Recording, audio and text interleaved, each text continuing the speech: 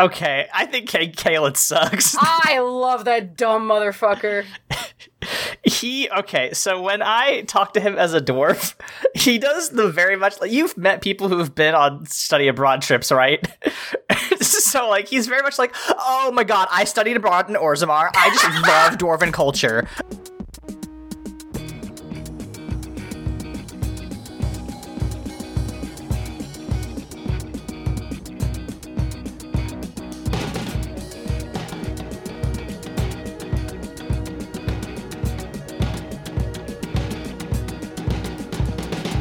Welcome to Mortified, the Friendship Quest, a podcast where two long-distance friends bounce media recommendations, all in hopes the other will like it. I'm Aaron. And I'm channeling my hyperfixation from 2015. And this week, we examine the start of a franchise with Dragon Age Origins. Before we slurp some delicious black blood, remember you can help us on Mortified Legitimacy Quest by subscribing to us on YouTube, iTunes, or Spotify, signing up for our monthly newsletter through the link in our show notes, or following us on Tumblr at MortifiedPod. Not Twitter. Note. Twitter, we're not going to talk about it, but both me and Layla are stepping back from Twitter. Layla, I think, a lot more, but... Oh yeah, I'm fully not on it anymore. It's rough. It's bad. Layla. Aaron. Can you, in less than 1 minute, summarize your feelings on Dragon Age? I can both summon and summarize them. I love Origins. 2 is my baby. Inquisition is the redheaded stepchild to me, but that's okay. They are great games that I was very hyperfixated on between the years of 2015 to 17. In the clinical sense... my wishlist item is for people to stop using hyperfixation for casual obsession. They're good games, and they saved my life when I was very sad, so I'm very indebted to them, but that also means I've put 1,000 hours in them and have many complicated opinions. How did you enjoy your time? So, yeah, it's interesting. I actually played a little bit of Dragon Age Origins when it came out in, 2009. I had a friend who got it for PS3, I believed. And, we played through that, and I got to, kind of see how that system worked, and I was intrigued, but didn't end up actually playing it until, I want to say, around the same time that you started getting into it, just because, I had played through Mass Effect, and I was like, okay, I should also probably play through the Dragon Age series. I think I got 2, actually, for the PS3, and played that a lot, and I was like, oh, this is actually really fun. I had a great time with 2, but I tried Inquisition a little bit and dropped off it because it's a boring game, unfortunately. I've played it and I remember enjoying it, but I had also maybe not last year, but the year before, had tried to introduce my wife to it. And we played through the first hour, and we chose the elf commoner background, and that is one of the worst ones to start anybody with. And so we didn't play that again. And we'll talk about that here in a sec. But yeah, I like Dragon Age. I especially like 2. I think Origins is absolutely a relic of its time. There's some just heinous choices it makes with its openings, depending on which openings you choose, that I truly do not blame anybody for just being like, oh, I'm not going to play this fucking series. Why would I do this? This series sucks ass. But I think if you are able to get around that, it does actually have some pretty interesting narrative choices and lore. And it's BioWare, right? These are the people who, these are the Baldur's Gate people, right? We say on Baldur's Gate 3 launch day. I think they have a very strong narrative lineage. But yeah, I went back through it. I played, we didn't play the whole thing. I played up through the battle at, what's it called? Ostagar, and a little bit afterwards into the village that's outside of that. Mm-hmm. I would say about 4-ish hours. But I enjoyed 3 of them. So you can't. Actually, it took me 2 hours to get through the prologue, so I enjoyed the stuff after the prologue. But yeah, that's kind of where I come down on it, and we'll talk about that. Yeah, so the Origins I play, again, hyperfixation in the sense that when I played Origins, I, for the most part, in all of my playthroughs of it, played through kind of the same choice set, just on repeat, Don't know why, just what my brain wanted at the time. So I usually do the female elf mage route, and then I have also played the human noble route, which is actually really good. I usually don't love the, like, quote-unquote standard human noble, quest lines or whatever. But I like that one. There's some good side characters. The joke with Origins, again, relic of its time, right? It was... it's actually quite good in terms of, like, representation for 2008. Right. But, playing it in 2023, there's certainly some issues. But it's funny because when you're making your elf character, there's, like... there is or used to be some flavor text kind of at the beginning. There still is, yeah. Oh, in the the realm of Thetis, people don't treat women any differently. Yeah, it's is that true?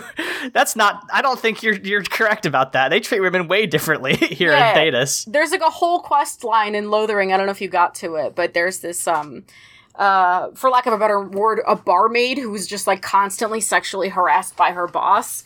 Great. And you can like help her get out of Lothering after the battle. Basically by giving her money. I'm kind of in the middle of like an actual replay of Origins because there's some like movement around Dreadwolf. They're an alpha. They announced it. So I'm trying to replay the series and kind of like emotionally prepare myself and kind of refresh myself on the lore and the story. Not that I need to do it, but whatever. I'm doing it. And it's just interesting because like there's just so many little things like that where you're like, wow, this is aged, huh? The series really, like, if we play 1, 2, and 3, they're all kind of functionally different games. Dragon Age's identity is really weird. That's partially kind of what I like about it in the sense that, there's always iteration or like exploration on a theme. But Origins is very one of a kind in the sense that it's very strategic and it's more political than Tour Inquisition. So, it's that's what the Origins kind of lead towards, especially the dwarven ones and the human noble ones. And then, the mage one is very isolated because you're in a tower. Right.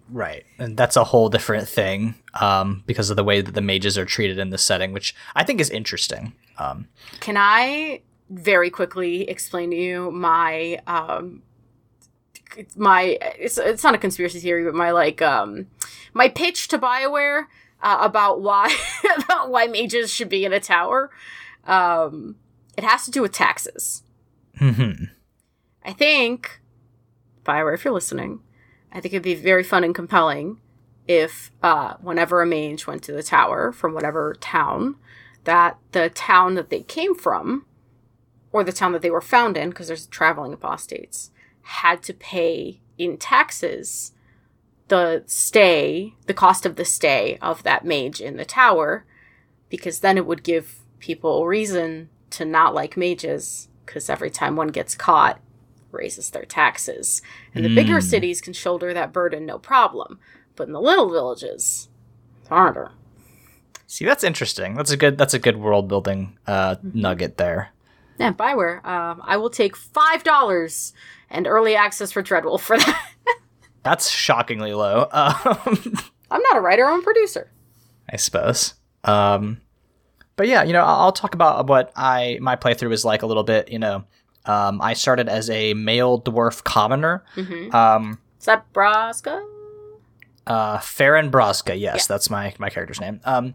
And I usually don't use or dwarves as when I'm doing like a fantasy setting game, just not an archetype that interests me. But I was like, sure, let's try it. Let's mix things up. And in this setting, dwarves have a caste system. Yes. Which was my first tip off. And I was like, oh, this is going to be complicated. And listen, I don't think that fantasy is not allowed to use caste systems, right? They're replicating a real world phenomenon. It is a little bit weird when it's just like, we're just going to do what Hinduism does. We're just going to be like, yeah, there's a noble caste, there's a warrior class, there's a peace, there's a, a priest class, and then there's the castes that there's the caste list, which is analogous to the Dalit or Untouchables in Hinduism, and they're pretty much treated the same way. They're not allowed to really participate in society. They're discriminated against. So I don't know. I wouldn't have made that choice in the year of our Lord, 2023 certainly, and in 2009, I guess we had ended racism because Barack Obama got elected. So, and you got to remember that it came out in 2008, so there was still racism because it was in production before Barack Obama got elected. Yeah, that's true. Yeah, basically, my family situation is that my sister is kind of like an escort slash sex worker, and her whole deal is if she can entice somebody from a noble house to get her pregnant, then that will elevate the status of my whole casteless family into becoming, part of that person's clan, which is, when we say that Dragon Age treats women equally, this is what we're talking about. This is the equality we're given. Basically, no woman in the Dwarven Commoner playthrough is given very much agency. There's one warrior fighter woman I fought in the arena, and she was silent. That was part of her character arc, which I think is just cool, great. But there is, so there is, oh my god, what is her name? I don't know if you got to meet her in the origin, but she's this little inventor girl, and she wants to go study. She wants to go study at the Circle. What is her Dagna? Dagna rules because Dagna, for a mage playthrough, you go to Orzammar and she's just so excited to see you. She's like, "Oh my god, you're a mage! Oh, I want to go study at the Circle so bad!" And that's actually a pretty good Dagna impression. I want to call that out. Sure. And she, you can go and take her letter to the Circle, and they'll let her study there. And she actually comes back as your artificer in Inquisition because she learned all the cool lyrium tricks. She can work with it because she's a dwarf. That sounds really cool. See, that's great. I wish I had met her. She rules. She's apparently the only woman with agency in Arspar.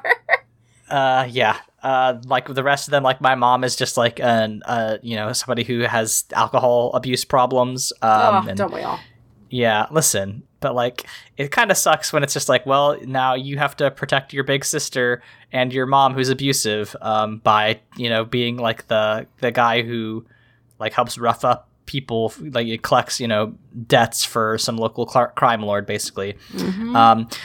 So that all sucks. I don't love the way that this setting treats women, as we've established, but there's a very interesting story that gets you involved with Duncan the Grey Warden, which is that you have to basically try to help somebody throw a fight, or basically, my boss has bet a lot of money on somebody, so I am going to help rig a fight in the person he's bet on's favor. But when we get there, the person who he had bet on is drunk and just unconscious.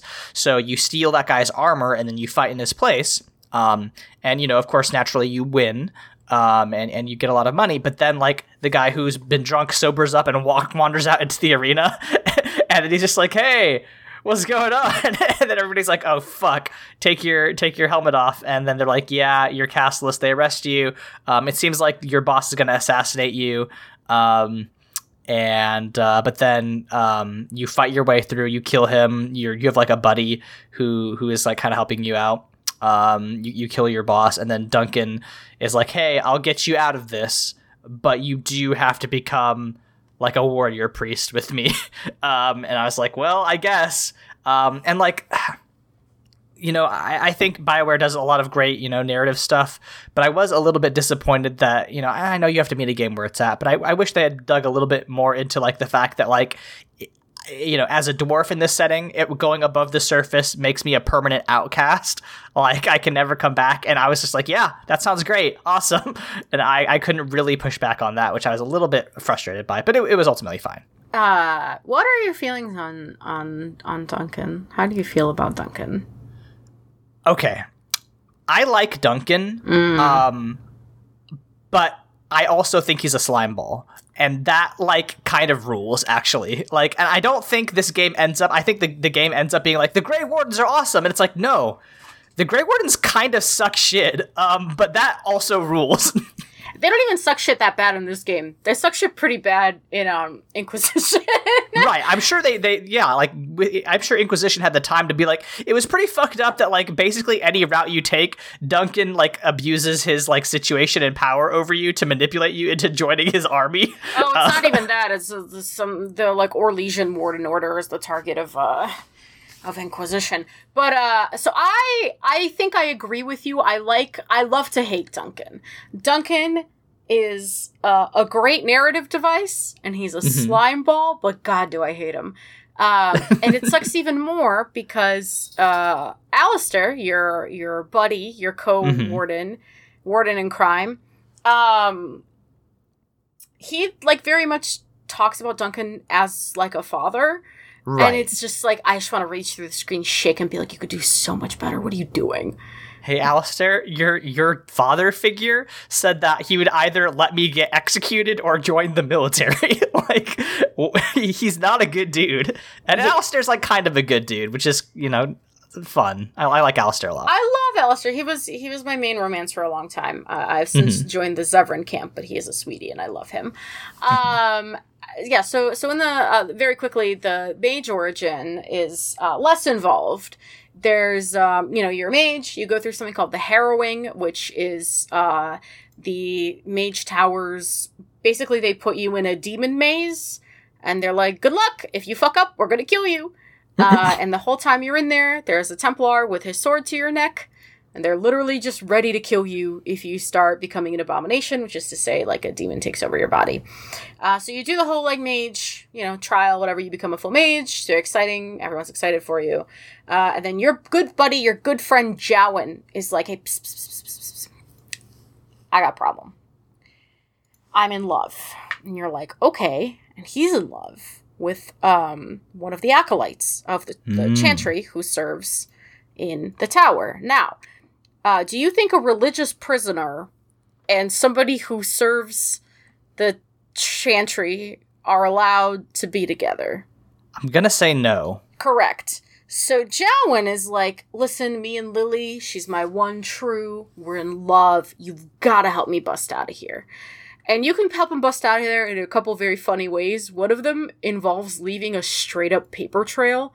Like, and my character, I very much play her as like this, like, goody two-shoes, parentheses, trauma. Like, she's just been there for so long that she's not really, like, examining the power structures around her. She's just kind of existing. And so you literally can go and, like, get this fire rod to melt a door, but you, like, have to get a requisition form for it and, like, get it approved by a senior mage. It's very funny when you, like, put it in context. You're like, can I please have this to do a crime? And they give it to you, which is very fun. Yeah. Listen, I work for the government. That's about accurate. That's about accurate. I mean, like, listen, our former president has 77 indictments, so. You listen. 77 felony charges, baby! And counting. So, you bust out your buddy Jowan, or you try to, but at the very last second, you get caught. Now, one of the things I really love about Origins is there's goof shit that never gets explained or followed up on ever again. Like, Origins, because Thetis is, fun fact also about Thetis, if you don't know this, Thetis stands for the Dragon Age setting, and they just never Yes, yeah, I think you told me that before. It's really good. It's excellent. Thank you, BioWare. So, like, Origins, because it's kind of in its infancy, is just kind of the goofiest game. There's werewolves, there's weird magic shit that happens, there's my favorite thing and the thing you find in the Mage Tower, there's just a talking statue from Tevinter. Why is she there? Who is she? I don't know. Never gets followed up on again. There's just a Tevinter soul trapped in the basement of Kinloch Hold. Cool. But anyway, you get caught.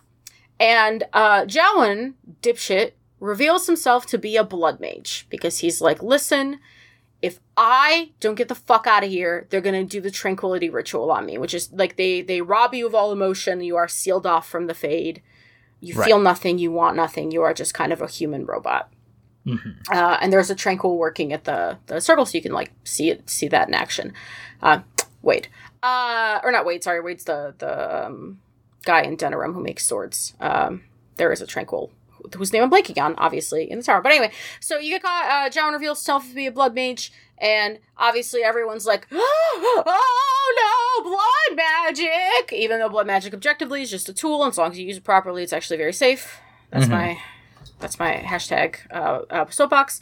And so obviously Jowen has to go, but because you helped him and because you kind of either were involved in this, you are now at threat of the right of tranquility. And who steps in? But Duncan be like, well, you could become a religious soldier with me.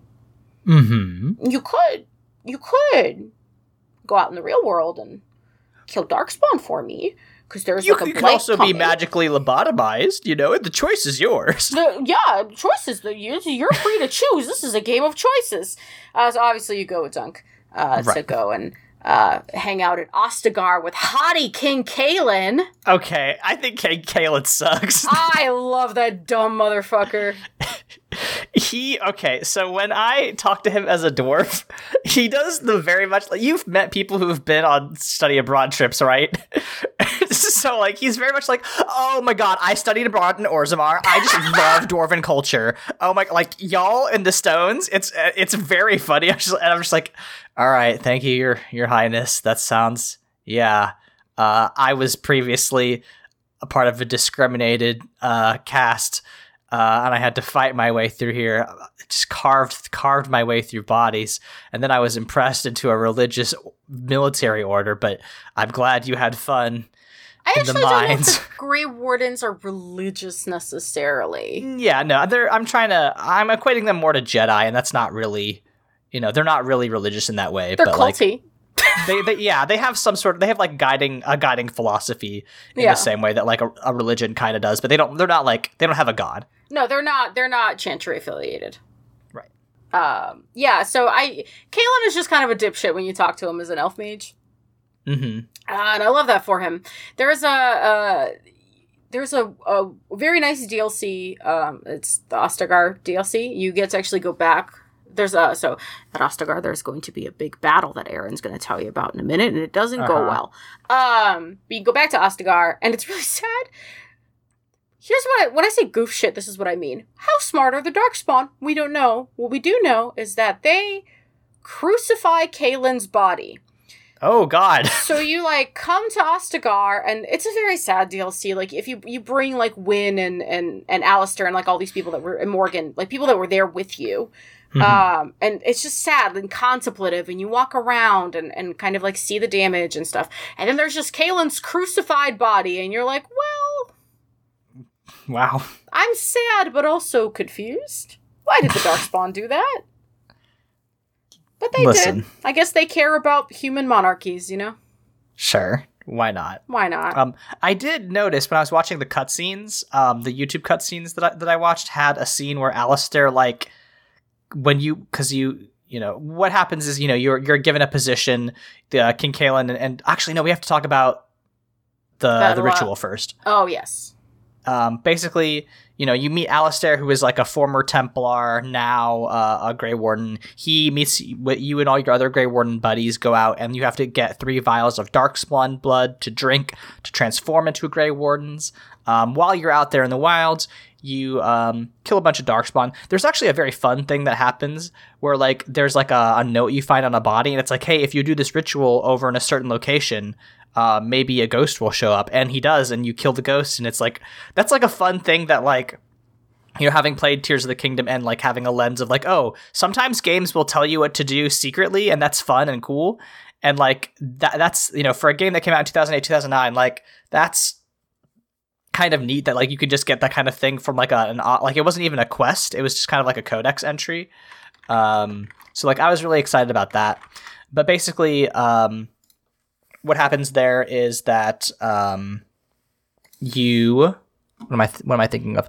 You get the Darkspawn blood, but then you go and find the magic treaties, or they're not magic treaties, they're just treaties, but they're being kept by Morgan's mom, and Morgan is a woman who is an apostate mage. She lives out in the wilds outside the circle, the magic circle. And she's a very attractive goth woman, basically. God, she's so hot. So hot and so mean. she also takes, she takes you back to her mom, who's like an elder god, basically.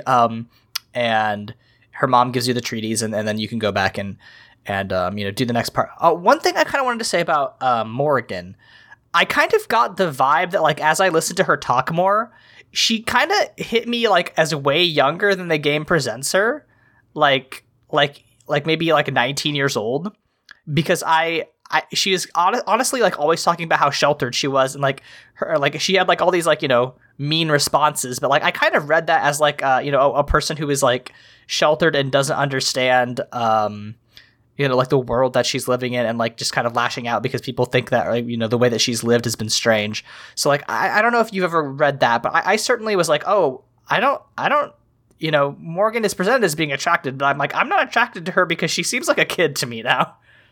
Yeah. I'm trying to look it up. It looks like sources are saying like late teens, early 20s, because she's in her 30s in Inquisition when she comes back. Right. That tracks. Yeah, they don't think they specified her age, but she does have a lot of like, a lot of her. I actually really love her quest line.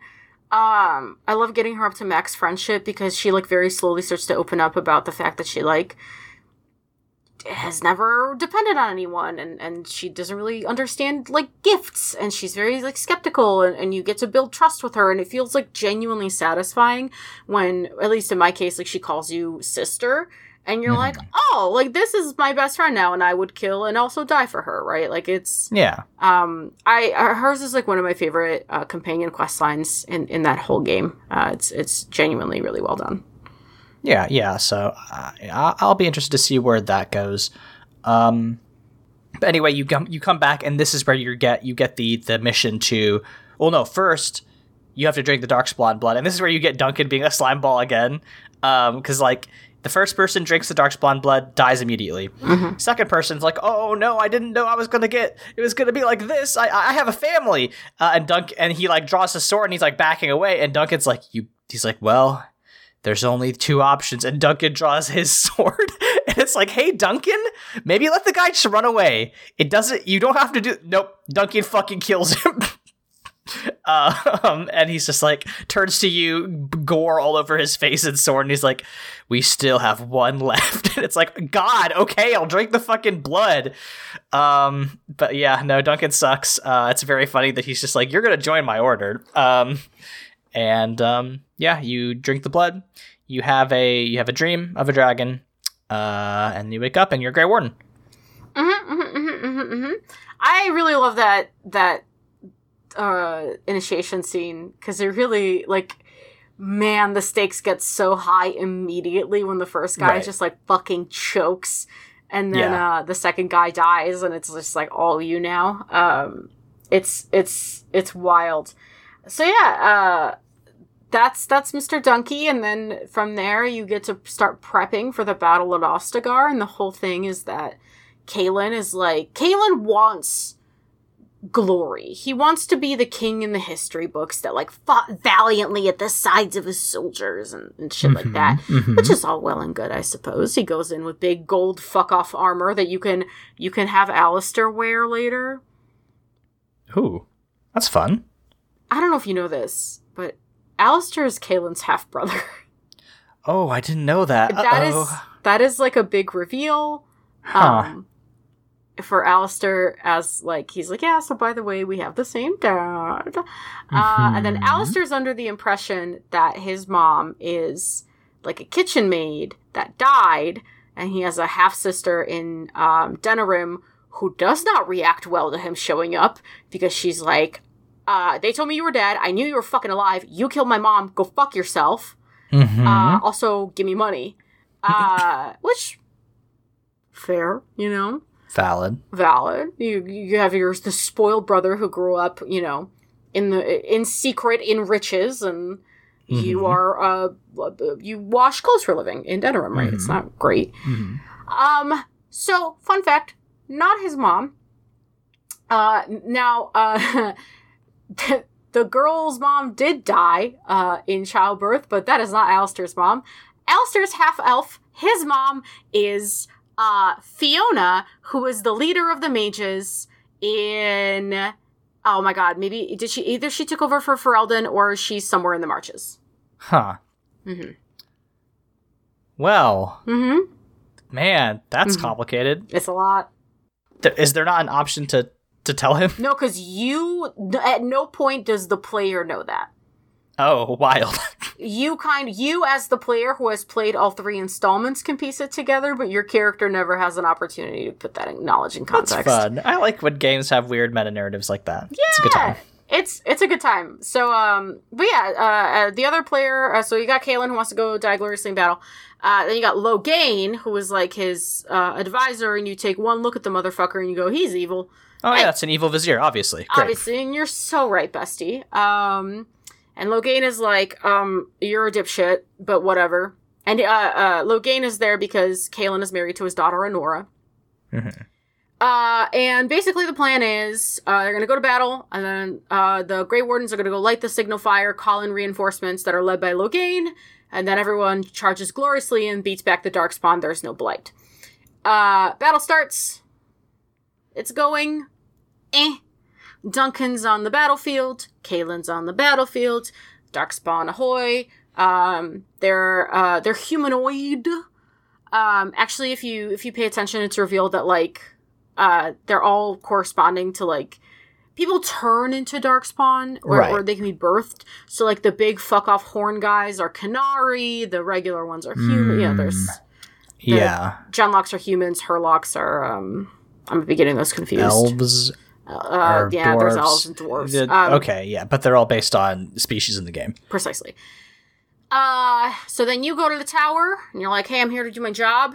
Problem is the tower's being overrun, so you gotta fight your way up there.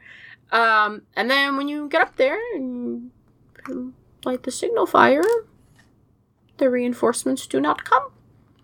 Yeah, Loghain turns around. Loghain says, retreat, bitch. And his hot lady assistant is like, are you sure? And he's like, yeah. No, I'm sure. And so they retreat. Kaelin dies. He gets literally squished to death in the fist of a Darkspawn. And then Duncan also dies, ripped to a legend. Mm-hmm. And you get knocked out, and a dragon saves you from the tower. That dragon is Morrigan's mother. You wake up in the hut. Got you. Now you learn that, you learn that Loghain went back to Denerim and said, so sad that those fucking Grey Wardens killed King Kaelin. Yeah. So now there are 2 of you against the Blight, treaties, and, you are a shitty traitor to the crown. Yeah. In the middle of a civil war and a blight. It's great. It's a good time.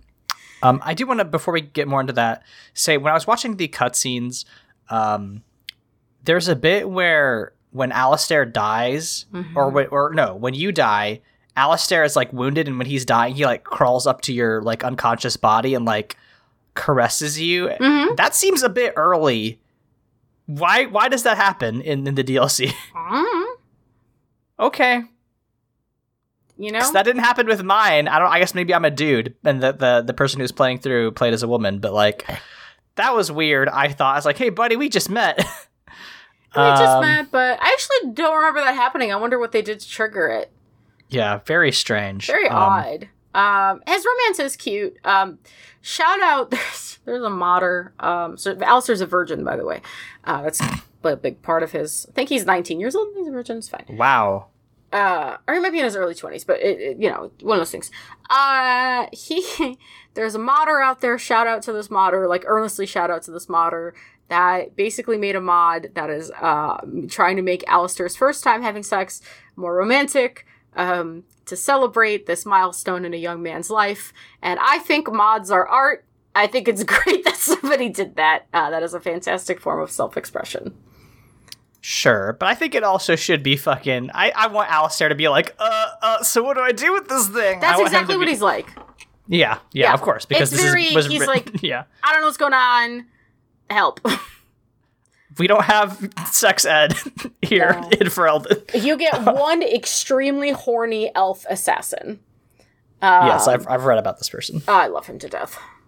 Very good. Yeah. Also, there's a dog that shows up. I think the dog's cool. I'm glad that they give you a dog companion. It's always nice to have a little dog. Yeah. So my biggest complaint about Inquisition is that you don't get a dog. You do only if you romance Cullen and buy the Trespasser DLC. You get a dog for 10 minutes. That's strange. Yay, what are we doing? Yeah, give me my dog back. Yeah. But I mean, that's as far as we go. You know, I played a little bit more, met some more folks. I met a Canary guy who was in a cage, and I recruited him. Stan! Yeah, he seems cool. Yeah, I know. If Baldur's Gate wasn't coming out, I might actually keep playing Dragon Age. But Baldur's Gate's coming out, so I'm gonna spend a lot of my time in the future doing that. Yeah, I'm starting to think I should download it soon, eh? Yeah, it's 126 gigs, so it'll take a while. Cool. So, yeah, I mean, that's a pretty good overall impression of, like, the flow of Dragon Age Origins. The rest of the game is, like, very much, you go to a place, you have a treaty, and the guy at the place says, listen, I'd love to help, but I got my own problems to deal with, and you have to solve their problem, and then they help you. And in addition to that, you get this fourth bonus quest with Arl Eamon, who raised, Alistair. Arl Eamon is in a demon coma because he got poisoned by, guess who? Jowen. Jowen. My good friend Jowen was like, I got hired and someone told me to poison him. And you're like, Jesus Christ, man, get it together. And his little boy is possessed by a demon, Connor. And you get to fix that. And then also... Arl Eamon is in a coma, so you have to, like, go get, I shit you not, Jesus's ashes and make him sniff it, and then he wakes up. Yeah, this is the urn thing, right? Mm-hmm. Okay, I started getting crumbs of that in the you village. Go fight a dragon cult in Haven. Again, cool. Goof shit, dragon cult. Sure. I love it. Sounds fun. It's great. Inquisition, listen, I'm saying this as a professional game dev. Absolutely no, like, shout out to my colleagues. Making games is so fucking hard, dude. I will say, one of the things that makes Inquisition a little bit harder to connect to for me is it just takes itself so seriously. And I just don't think I'm used to that. I genuinely miss... There's, like, a DLC for 2 where Hawk sticks their fucking hand into wyvern shit. And I'm like, yeah, this is it. Mm-hmm. Just goofs. So, yeah. Hopefully, Dreadwolf has some goofs and gags. Yeah, definitely. We'll see. You know, I'm sure you'll have thoughts and probably won't hear them on air, but it'll be nice to see what your thoughts are after... Man, Inquisition came out in what, 17? 15.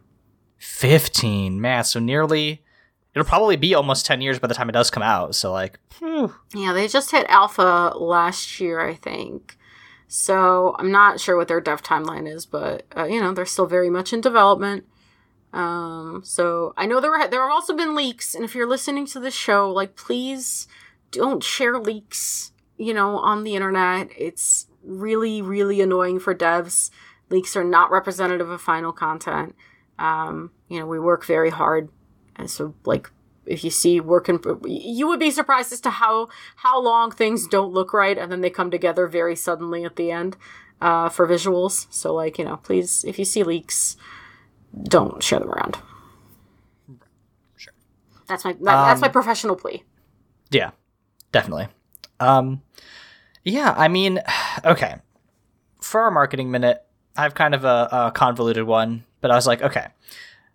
I feel like Dragon Age Origins was a big evolution on a lot of the stuff that BioWare had been doing beforehand. So if you don't know the background, BioWare, did the original, like, computer RPGs, which are like, Baldur's Gate 1 and 2, right, which were pretty, important at the time. Potentially also Icewind Dale. I don't know about that, but they're in the same vein. If you know anything about the original Fallout games, that kind of, like, isometric style, like, tabletop kind of adjacent game is what I mean when I say computer RPG. Mm-hmm. But, like, and then we get KOTOR, obviously, right? BioWare is the people who do KOTOR, and then they get bought by EA, and then everything goes to hell. But if we were gonna try to make like, I feel like they changed those games because those games were always story centric, but they weren't like fully voice acted and like had animations and a heavy investment in character relationships the same way that these BioWare games did with Mass Effect notably, but also here in Dragon Age. So like, Layla, if we were to make something like a big narrative or story-centric change to an established genre of game, what genre do you think really could use a kind of overhaul that would still kind of fit in this mode? Or, if that's too complicated a question, what if we were making a BioWare game? What does our BioWare fantasy game look like? Well, no, the first question is an interesting concept. I do wanna mull it over. I mean, I could talk about what I might do to make story-centric changes. So, I think it's really Crusader Kings, right? I think you start with Crusader Kings because that game is already about making weird narrative choices, and I think it's like you set it in a smaller setting so that way you can actually do more character work and voice acting, etc. But then like you do create like a big possible web of relationships and characters. It's like Crusader Kings meets Fire Emblem, right? Where you can have all those like individual character cutscenes and conversations. And like I think that would be a very fun thing to do, where it's like you have all this like weird technical background stuff, but then you could also like have these relationships where your characters and your monarch or whatever you're playing as does end up like having these weird side relationships with the people they're trying to romance or assassinate or become a scholar. Because like I think a lot of the Crusader Kings stuff is very narrative focused, like you have to read it in a text box, and I think seeing it actually and hearing it voiced and acted out would be a big game changer. I definitely agree. See, I think for me, I really want to see like an interesting story based shooter, and it's been done before. Like Deus Ex, I think is a really good example of just like using the shooting mechanics as, making sure that they have weight and you're not just like doing like a bullet hell, Right. I don't know what changes specifically I would make, but there's got to be something interesting you can do that is still fundamentally a shooter, but gives you some sort of like story weight that maybe isn't necessarily about the like weight and reckoning of violence. Like I would really like to see shooter mechanics, but maybe not even necessarily with guns or death. Like there's got to be something you can do, right? Something interesting. And I know I'm being vague here, but like when I sit here and think, and I'm like, okay, my first instinct is puzzle games, right? But there's plenty of like really beautiful story-driven puzzle games that, I think that's a genre that's really well developed. And then otherwise there's like, quote unquote cozy games, but those have really good story elements to them as well. Mm-hmm. So it's just like, I think the only, to me, a really underexplored genre narratively, not that there aren't narrative shooters, but I don't see enough of them. Is kind of that. As to what the Mortified BioWare fantasy game is, I think, listen, you and I have overlapping interests. Mm-hmm. We like mechs. Mm-hmm. We like talking about colonialism. Mm-hmm. And we like stupid high fantasy shit. Right. I think there's got to be a lane somewhere in the Iron Widow fantasy space. Not specifically that setting, mm-hmm. but I'm talking big fuck-off fantasy mechs with a magic system, and we make a big anti-colonialism narrative. Yeah. Maybe something where you get, like, your player character gets, like, dragooned into, like, the Empire's like Knight Corps, except the Knights are all, mecha pilots. And from there you have to like start a revolution inside the like mecha pilot corps and like do a civil war that way. That could be fun. Yeah. There's also reckoning with the quote-unquote benevolent colonialism. So, for example, having a larger, more powerful state invest in your state's infrastructure, and at first it seems all chill and good, and then they start to want to, like, extract favors or abuse some of the resources or the people. There's a lot of rooms, but with fantasy mix. Yeah. Publishers, if that kind of pitch sounds interesting to you, I have a 95,000 word manuscript called The Chains Nothing Can Break about that exact concept. So hit us up. It's still available. This is very chainsy, isn't it? It's a little bit chainsy. But hey, that just means you're in your comfort zone. Yep.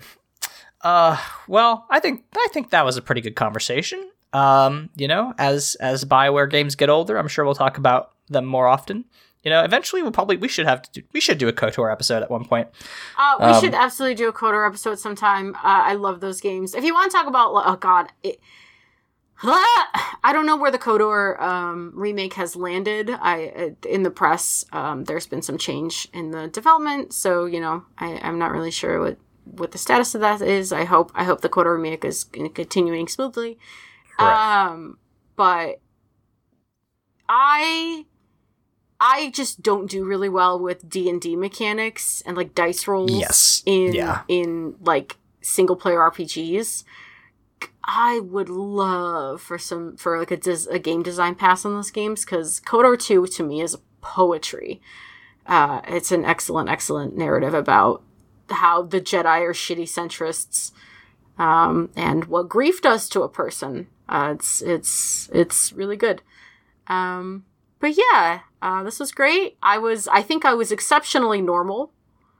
Yeah, no, you didn't have any incredibly long-winded tangents about world building at all, which I'm very proud of. Thank you so much. I kept it all in. Proud of us. I hope you had a good time with Dragon Age, and I hope you have an even better time with Baldur's Gate 3. Yep, we'll see. Layla, when we are not talking about narrative RPGs, where can we be found on the internet? So you can now find me at LEYLSCS on Blue Sky and Tumblr. As we said earlier in the show, I'm absolutely not on Twitter anymore. @Lails does not exist, but she does exist on Blue Sky, and it's the same exact content you would have gotten on Twitter. I just post nonsense. I'm not really up to anything. I'm working on a big Legend of Zelda Tears of the Kingdom illustration fan art thing. So if you like that, watch out for that. Otherwise, there's more and more press about Silent Hill Ascension, the massively interactive live event show product from your friend me at GenVid Entertainment. So I will be increasingly busy as we are launching this year. It was really hard for Layla to make this entire video game, so you do have to buy it. Yeah, I did it all They didn't myself. have any help. I did not at all. I have help from dozens and dozens of incredible artists who I love working with every single day. But yes, so I will be increasingly busy with that. Yeah. Congrats to the Silent Hill Ascension team. You can find me on... Am I on Twitter? Am I still checking Twitter regularly? Yes, I'm not posting there regularly, but that's at AaronSXL. If you want to follow my Blue Sky account, that's AAVoigt .bluesky.business. I don't know what the fucking Blue Sky URL is yet. It's AAVoigt. Find me there. I'm on Tumblr at Monster Factory Fanfic. But my main site is aavoigt.com, where I talk about tabletop RPGs, health policy, and writing. As a week before this episode comes out, I just released a 50-minute video essay about R.F. Kuang's Babel and how it intersects with Roden Rookendecker's Spire. I worked so hard on it, so if you like that, please go and check that out. I'm really proud of it. Yeah, our theme song is Obsolete by Keshko from the album Filmmakers Reference Kit Volume 2. You can find more of their music at keshko.bandcamp.com. Layla. Aaron. How should we close this episode out today? Oh, Jesus Christ. You would think I'd have a bunch of... Well, Aaron, swooping is bad. Swooping is bad. We'll see you all next week.